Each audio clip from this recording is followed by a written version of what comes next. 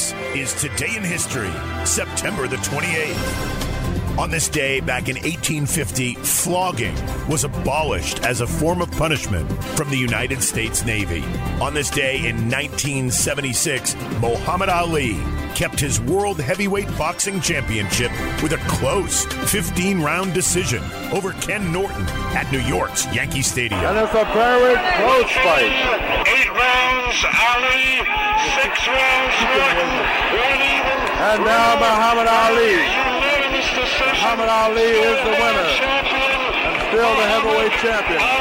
And on this day in 1960, at Boston's Fenway Park, Red Sox star Ted Williams hits a home run in the last at-bat of his 21-year career. Everybody quiet now here at Fenway Park after they gave him a standing ovation of 2 minutes, knowing that this is probably his last time at bat. 1 out, nobody on, last of the 8th inning. Jack Fisher into his windup. Here's the pitch. Williams swings, and there's a long drive to deep right. That ball is going, and it is gone. A home run for Ted Williams in his last time at bat in the Major League. Ted Williams once said it was his goal in life to walk down the street and have folks say, "There goes the greatest hitter who ever lived." He succeeded.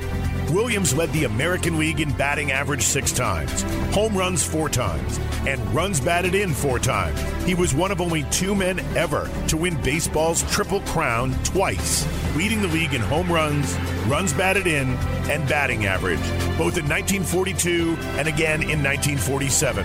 Perhaps most impressively, however, he hit .406 in 1941. He was the last man ever to hit .400. He accomplished more than that, missing 3 seasons to fly combat missions in the Navy during World War II and parts of 2 more as a Marine during the Korean War, again to fly, this time with John Glenn as his wingman. Williams would later mold himself into a world-class fly fisherman, widely respected and accomplished with the reel. On this day in 1991, Miles Davis dies. In an era when pop stars like Madonna is labeled a chameleon merely for risking an occasional change in clothing and hairstyle, our vocabulary may no longer be adequate to describe the nature of an artist like Miles Davis. In a career that spanned parts of 6 decades, Miles Davis didn't simply evolve as an individual musician. He drove the very evolution of the art form he worked in, pulling much of the jazz world along with him as he moved from one new sound to the next, with utter disregard for the critical or popular reaction.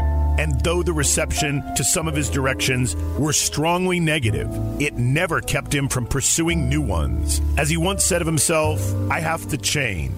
It's like a curse." Miles Davis and the sound of jazz dies September the 28th, 1991, at the age of 65 on this day in history.